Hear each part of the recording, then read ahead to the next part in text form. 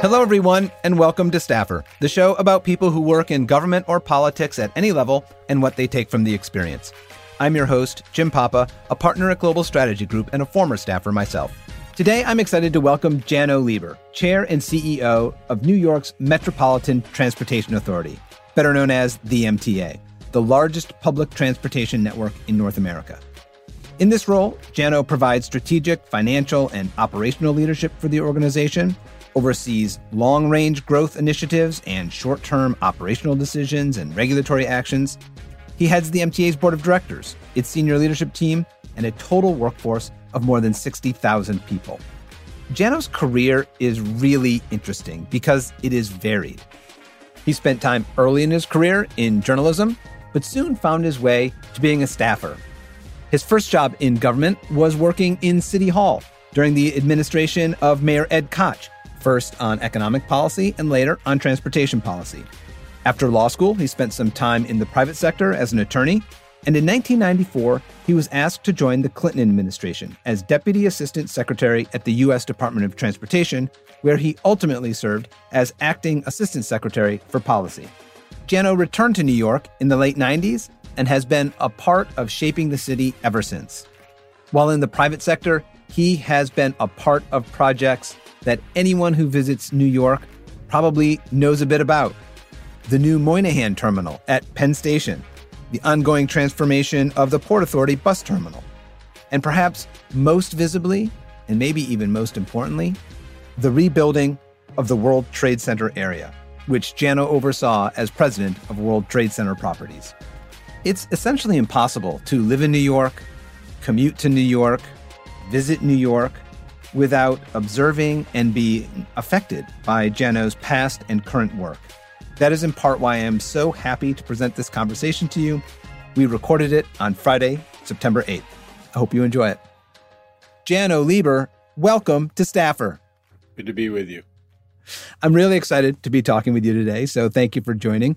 I like to start these conversations with my guests just learning a little bit about where they grew up and what family life was like. And I know you grew up in New York, and I know you have two parents who are quite accomplished in their fields, but I'd love to learn more. Well, I grew up on the west side of Manhattan back in the bad old days when people were fleeing New York for the suburbs. But my parents and a few other hardy souls stuck around, and we had an amazing childhood and adolescence because of the independence that you have growing up in New York. I was a kid with a bus pass and a subway pass and two parents who worked and didn't pay undue attention. And so I had a lot of fun tooling around New York, hopefully not getting into too much trouble, but really having a lot of amazing experiences even as a preteen. I was able to take full advantage of the city. So, I know you went off to college, went to Harvard, but when you came out, policy and transportation wasn't what you dove into. It was journalism first. So, yeah, that's an interesting point. So,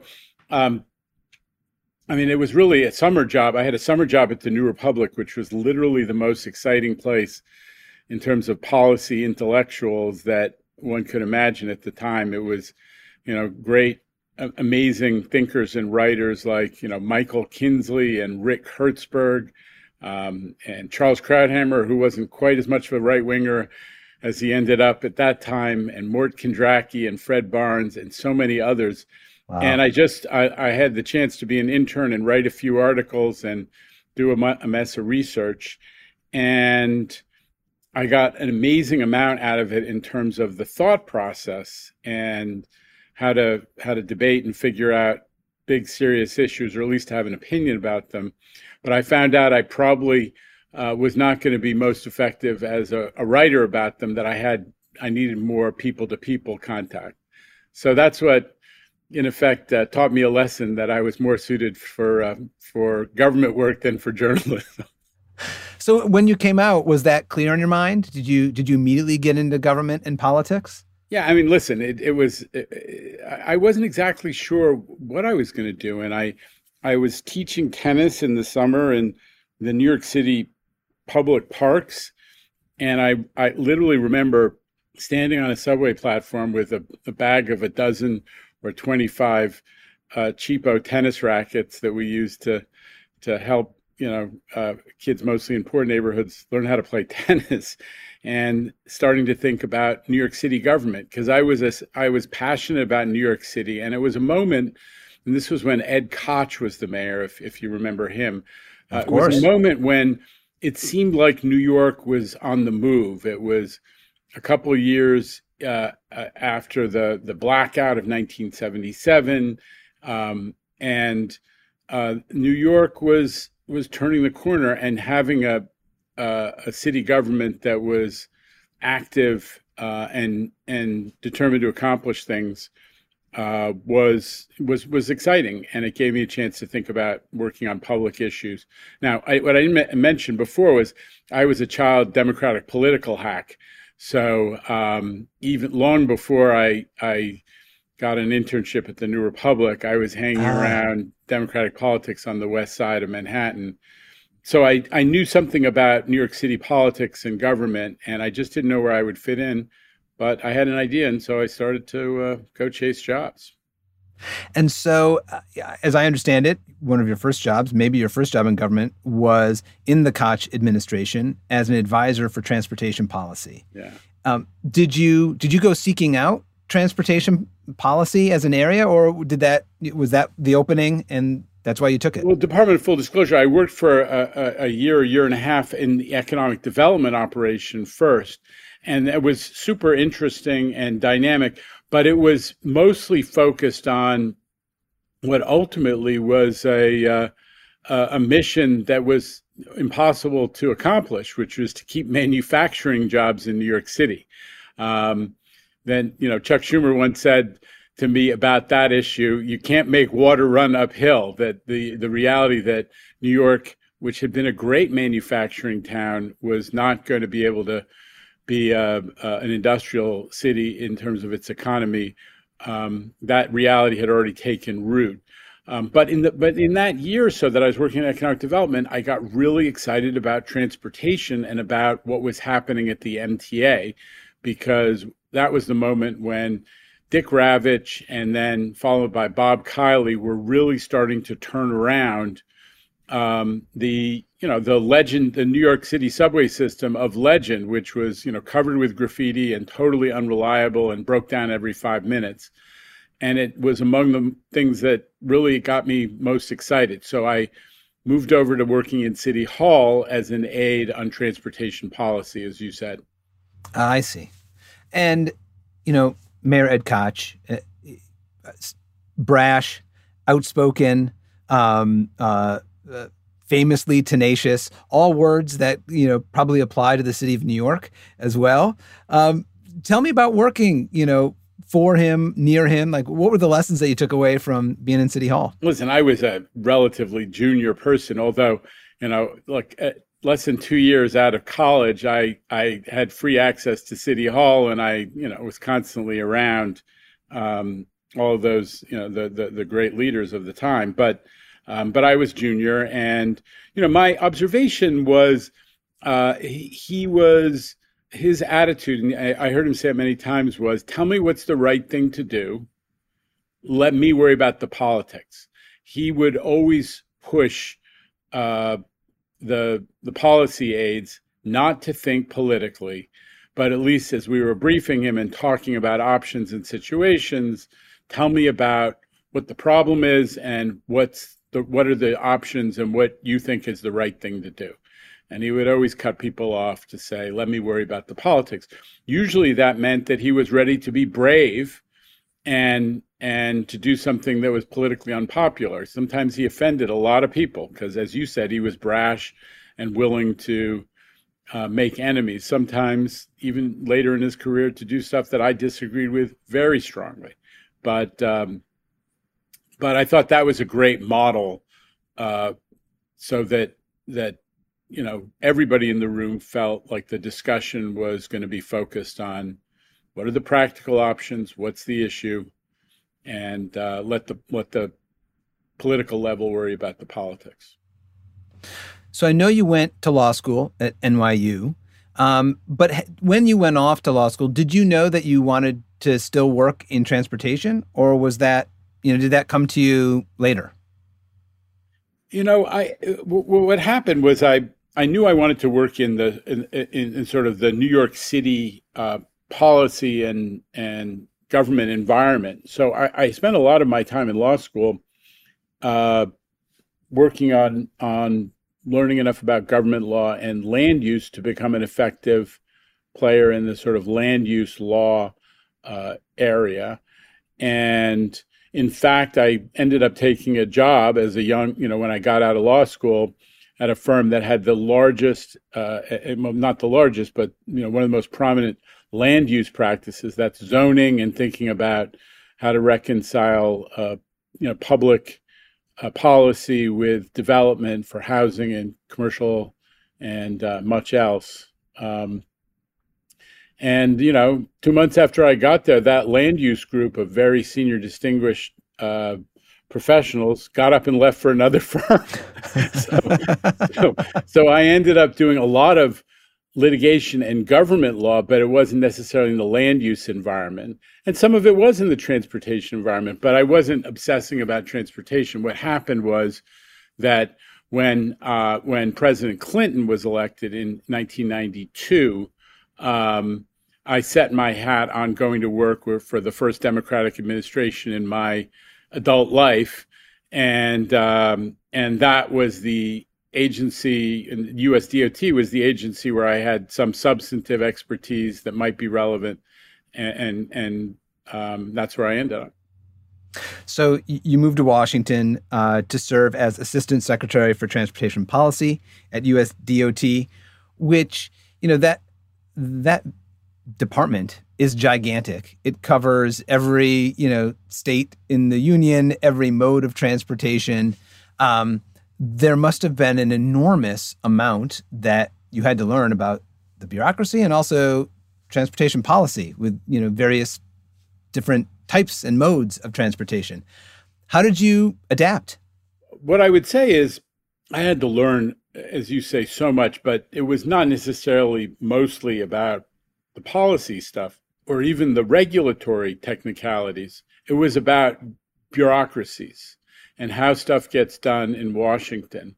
Because US DOT at that time, I'm not sure it's quite the same now, but at that time was really a holding company of modal agencies, the Federal Highway Administration, the Federal Aviation Administration. At that time, the Coast Guard was part of US DOT, that had their own programs and, more important, their own constituencies on Capitol Hill and their own agendas.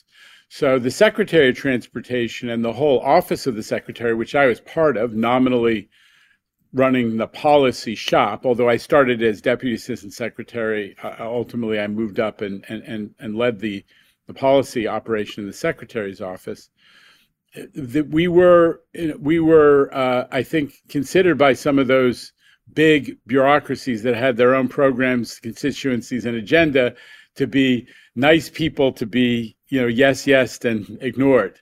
And learning how to function in a complex bureaucracy, and also for me, given what I do now, learning how to create a more high-functioning and unified bureaucracy to implement a coordinated policy that we're all on board for. That was the biggest lesson, because there were some major policy issues where I was in the middle of it, but frequently, I ended up handling stuff that the smart guys at the Federal Highway Administration, the Federal Aviation Administration knew was too hot for them to handle in Congress.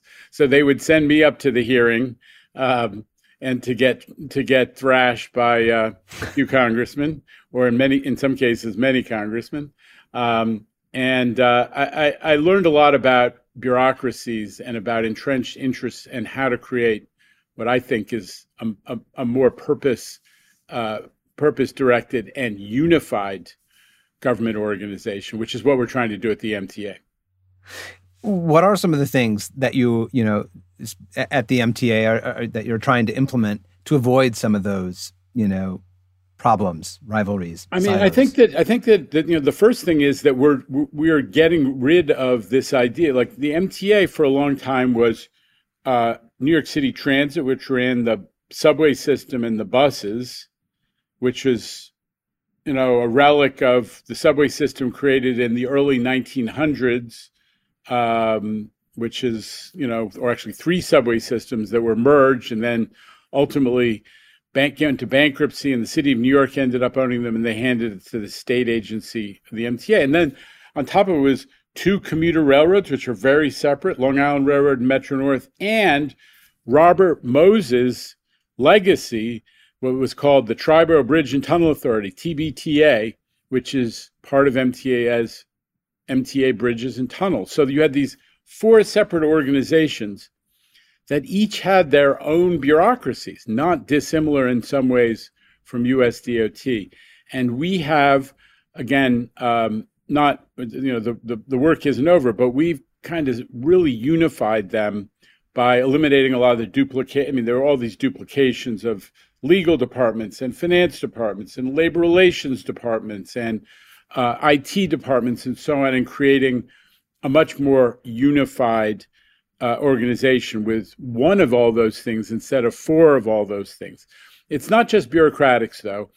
It's getting everybody focused on, one agenda. And a lot of that for the MTA is about equity, about how do we make sure that we're serving people who depend on mass transit, which is the vast majority of New Yorkers, not just catering to the different constituencies who like us, whether they're political constituencies or riders, but that we're serving the goal of equity and serving more riders and creating a single system that now connects people from Montauk to Dutchess County, and that we're not treating people who, for example, who don't pay their tolls on the Triborough Bridge differently than we would treat a kid who jumps the turnstile in the subway, that there is some real sense of shared purpose, although we have obviously different facilities that are operated a little bit differently. And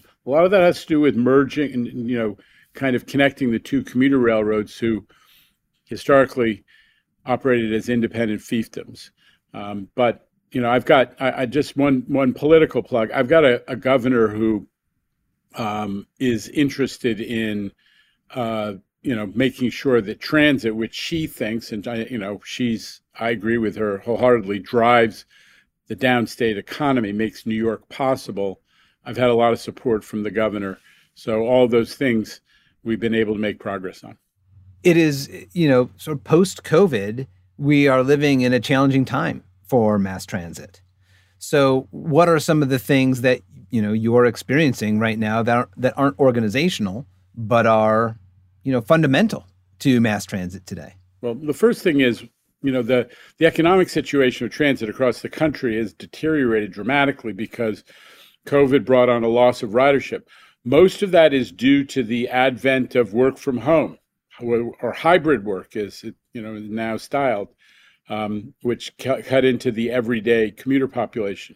But New York has come a long way back. We're at 70%, plus 70% of pre-COVID paid ridership. And if you count in additional people who are riding for free, although they're not supposed to, we're more like 80% of pre-COVID. So we're in a lot better shape than many, many other places. That's number one.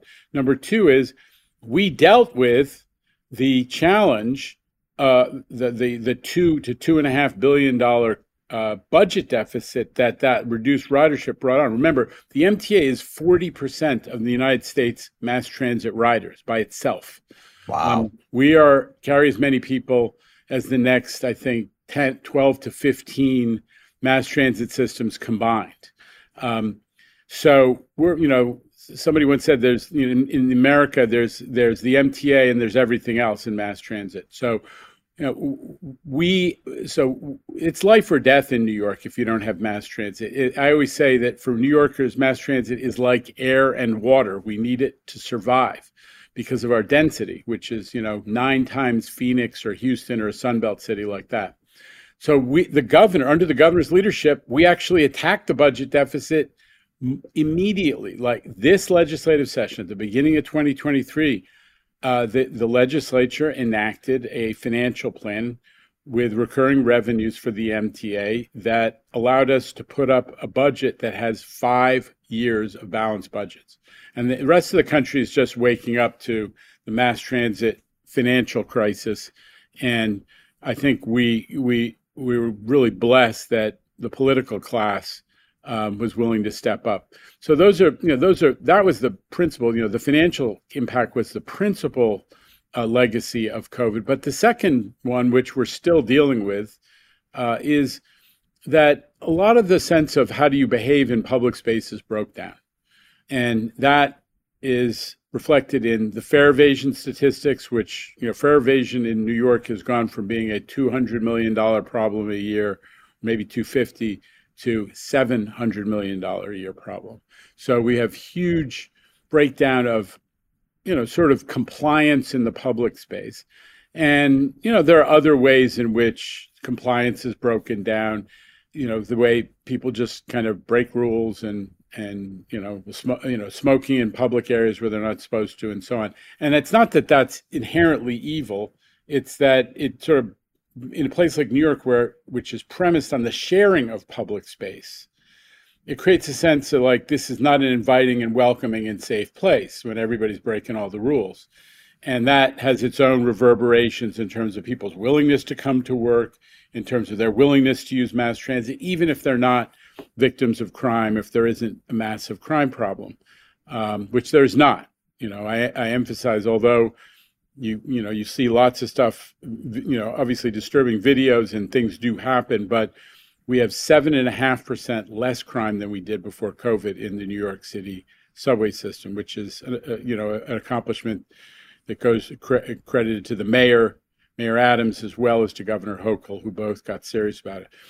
But that legacy of kind of how do you behave in public space has consequences, not just in people breaking the rules, but how do they deal with each other when they're in a crowded space?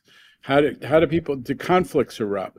That's an issue that we're still struggling with.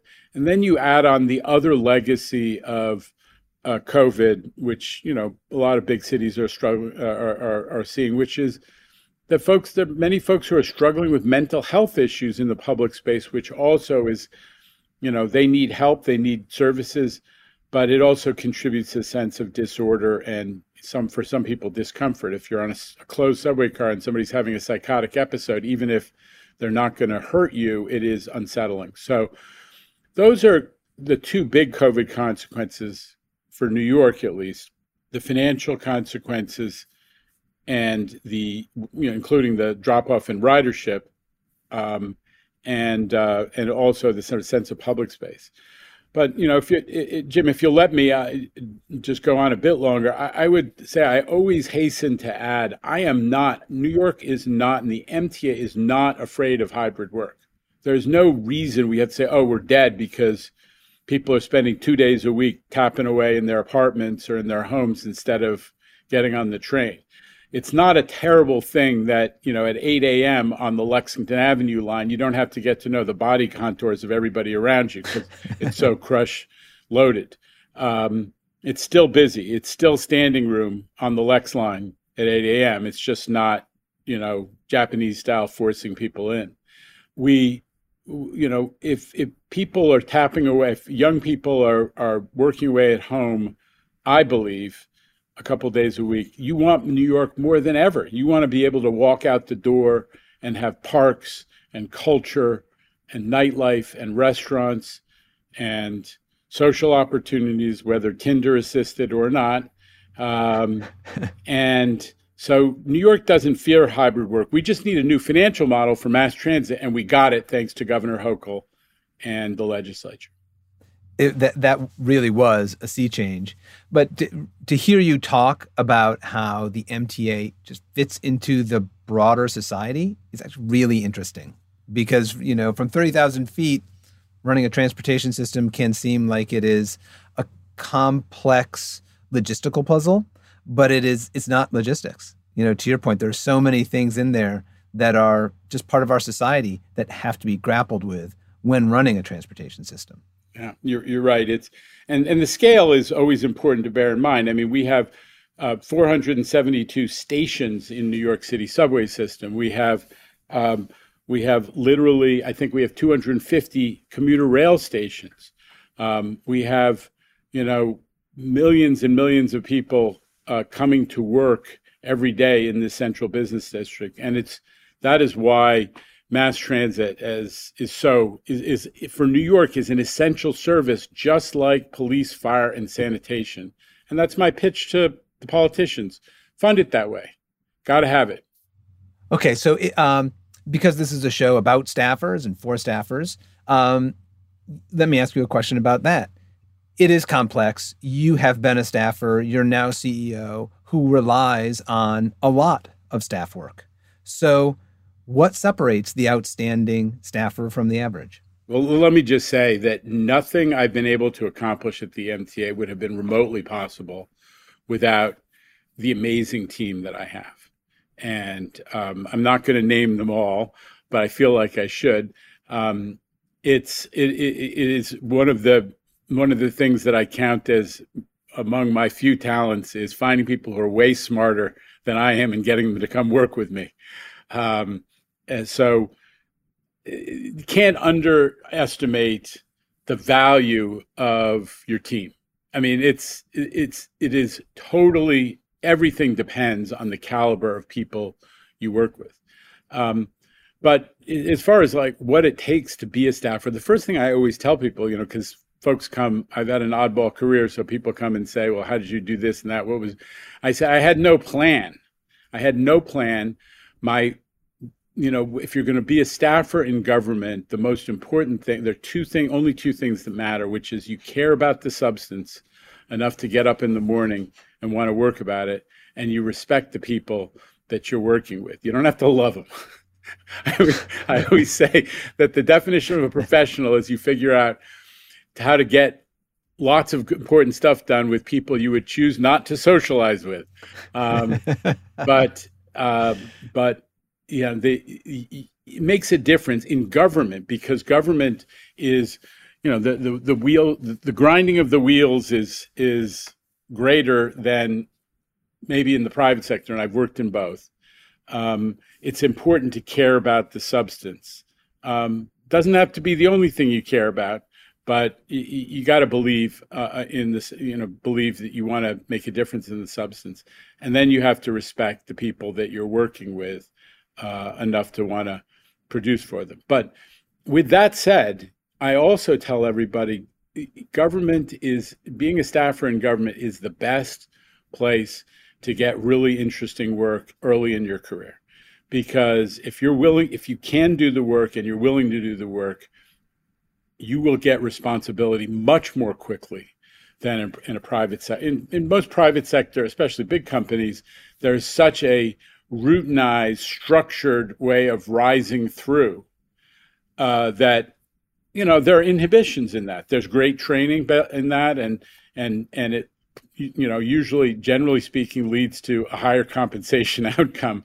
But in government, if you can impress people with your preparation, your know-how, and what you have to contribute, and your work ethic, you can get in a lot of responsibility very, very young. So, and a lot of experience that can go on to, benefit you in other parts. And the other thing I always say to people is, when you're a staffer, whatever level you are, you're the expert for your principal. So don't misunderstand that when you're supporting at whatever level of government, you're supporting somebody else who has a scope of responsibility. You're their expert. They really want you to know everything about a subject and to be able to give them not just information, but also strategic advice, which, if you're smart, you don't offer up first, but be the expert, be the person who really has dug into the subject, whatever it is. And then, like I said, watch them flock to your door. or to your cubicle, as the case may be, or to your WeWorks table, whatever it is, because information, knowledge is what gives you power in life in general, but especially in government, where people are trying to handle so many different things at once that when they find somebody who really has done the homework and knows what they're talking about on this subject, they become very reliant. And again, it contributes to that dynamic of, hey, staffer, you may be young, but all of a sudden you got a lot of importance and responsibility. Yeah. And you're probably surrounded by people who are amazing resources, who may have been at it for longer. And so go learn from them as you build your own expertise. Absolutely. That's, as a young person, sometimes you have family responsibilities. Early in my career, when I was single, I did not value work-life balance the way people talk about now. So however you're going to do it, I have a couple of kids who are much more organized and methodical than I ever was. But the key is develop your expertise so that you can be the go-to person on whatever it is. So when you are identifying talent, and you are interviewing people to decide whether you want them to join your team, do you have a favorite interview question or set of questions you like to ask? I'm not that systematic about it, and I've never found that there was some magic question that would unearth who that person really is and what they would be like to work with. I really do think what I like to do is to try to get people talking in an interview. So it's not Q&A. It's really, why are you interested in this? What have you done before that led you to this moment? I don't think, for me, there's never been a magic set of questions. It's really take seriously somebody's resume, get them talking about what they've done. I do like to sort of use the discussion to sort of figure out who they are. And, we're all trying to avoid getting personal in a way that's, not the way things are done anymore.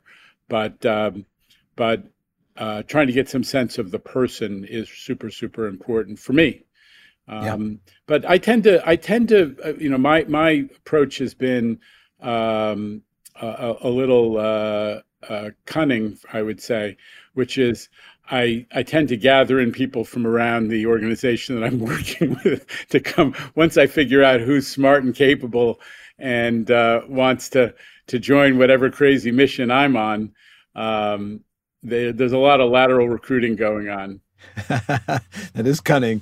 A portion of your career that I skipped over, but is really important because it certainly shaped, I'm sure, you as a person and informs, some of your approach today, was after September 11th, which affected so many people's lives in so many ways.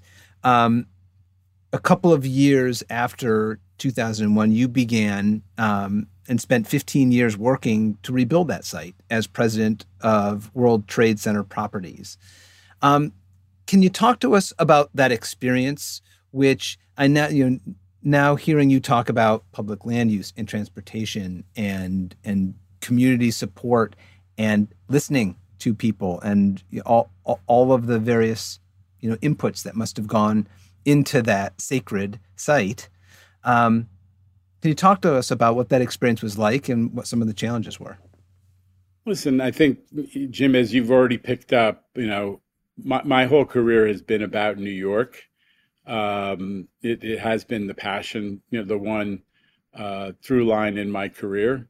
And it was, an incredible honor and motivation to have the mission to not just to rebuild the World Trade Center site. I always thought of it as we were going to create a better version of downtown, that the way we could honor New York and those who sacrificed in God knows many different ways, was to create a better version of New York that would, that part of their legacy would be New York would be an even more the things that brought them there, put it that way, were even stronger and more secure and more dynamic.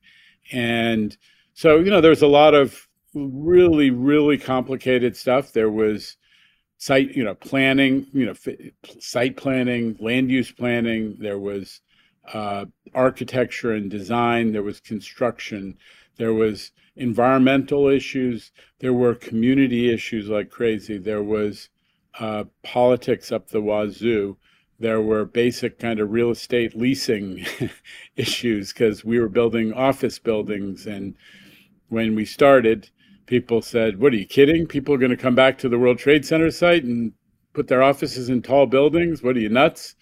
But in the end, we managed to come, I worked for Larry Silverstein all those years, but worked very, very closely with all of the government entities, Mayor Bloomberg and the governors, there were many of them, and the Port Authority and the community boards and so on and so on.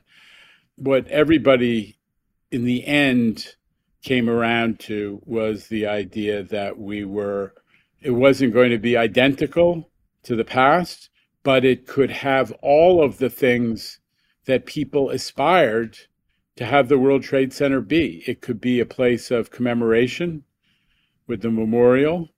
It could be a place of, with the fun and excitement of New York again, of retail and public spaces and open space.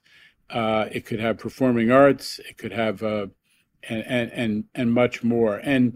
And I think in the end, all the thrashing around sort of reconfirmed my basic idea of that in New York, we don't have an established rational way of resolving public issues. What we do is we yell and scream at each other in a really zero-sum type way for a while.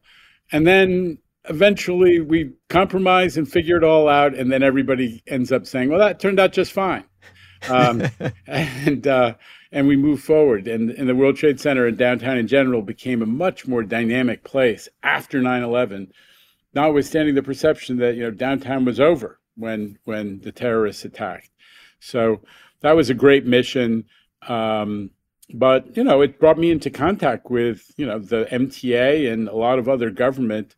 And at some point I said, I'm ready to move on to a project that isn't just public-private, isn't hybrid public and private, but is all public. It really is actually hard to imagine now with this site, what it is today. It's hard to imagine all of the struggle that went through, because obviously a lot of equities had to be balanced, but it is such a success today, and a place people love to come to visit and to work, obviously, and to live. Yeah, I mean, you're quite right. I go by it, and it always gives me a little bit of a positive jolt to see people and lights. And the Performing Arts Center is literally just opening now these days. I mean, that's the last major component. It's being done, but it's gorgeous. And Mayor Bloomberg paid for about half of it himself. Amazing to have a mayor who does that. So we're pretty lucky. In the future, I mean, obviously, the office economy in New York is going through a period, but downtown became a lot more interesting, and its population, its residential population, tripled since 9/11. Wow. So you got all these people living downtown who weren't there before 9/11, and it's part of the dynamism that's emerged. Amazing. Okay, I only have two more questions for you. Yeah. These are questions I like to ask all my guests. One is, can you reflect back on a time when you made a mistake or something didn't go your way that, you really you regretted, or at least you recognize you would have done it differently, and what you learned from that experience? Well, there's so many things that I regret, but I still think I was right about all of them. Listen, I honestly, I'm not. Nothing is springing to mind. Listen, I made a ton of mistakes. Most of the things I regret are not. Honestly, I'm known as pretty hard charging. The things that I regret are when I gave in too easily. Fair. And the MTA job is reinforcing it, is you have to be willing to push to accomplish things, because there's always going to be folks who have a different point of view. And if you're convinced you're right, stick with it. And, in the end, doesn't mean there won't be a compromise or you may not lose, but I rarely have regrets for that I stuck with principle or stuck with a course of action that I knew was right for too long. And honestly, I have to give some of that, the credit for that learning to Larry Silverstein, who is a sort of a one-of-a-kind New Yorker who's I think he's 93 now, who spent, who has spent the last 20 plus years of his life working on the World Trade Center, and has taken a lot of slings and arrows. But the motto that he and I lived by was never bet against New York. And I learned from him that if you really believe that, you got to be willing to stick to your guns, and things will come out okay in the end. I love it. Okay, final question for you. I have this notion that maybe one day I'll be able to raise the money and get the permitting to build a National Staffer Hall of Fame. And if I am, who would you nominate to the Staffer Hall of Fame? They're all people who work for me. I love them all equally, but I'll give you the names when you actually raise the money, Jim. See, there we go. That's hard-nosed New York negotiation right there. But it's listen, if you can raise the money for the National Staffer Hall of Fame, you'll prove that you should have been in the real estate business. Janno Lieber, I've thoroughly enjoyed this conversation. Thank you so much for the time you've given me and all who listen to this. And more importantly, thank you for your service in both public service, which this podcast is an ode to public service, but also your time in the private sector has been a gift to the city of New York, and your life has been a gift to that city. So thank you for what you have done and what you are doing. And again, thank you for your time today. Very kind of you. It's fun to be with you, Jim. I want to thank you all for listening to the only show created for and about the people who work in government and politics at any level. I do have a quick favor to ask. Please follow, subscribe, and like the show on all of your favorite podcast platforms. Positive reviews are everything in this business, I'm told. And make sure to sign up for episode alerts at staffershow.com and check out Staffer Show on Twitter, Facebook, Instagram, and LinkedIn. Thanks all.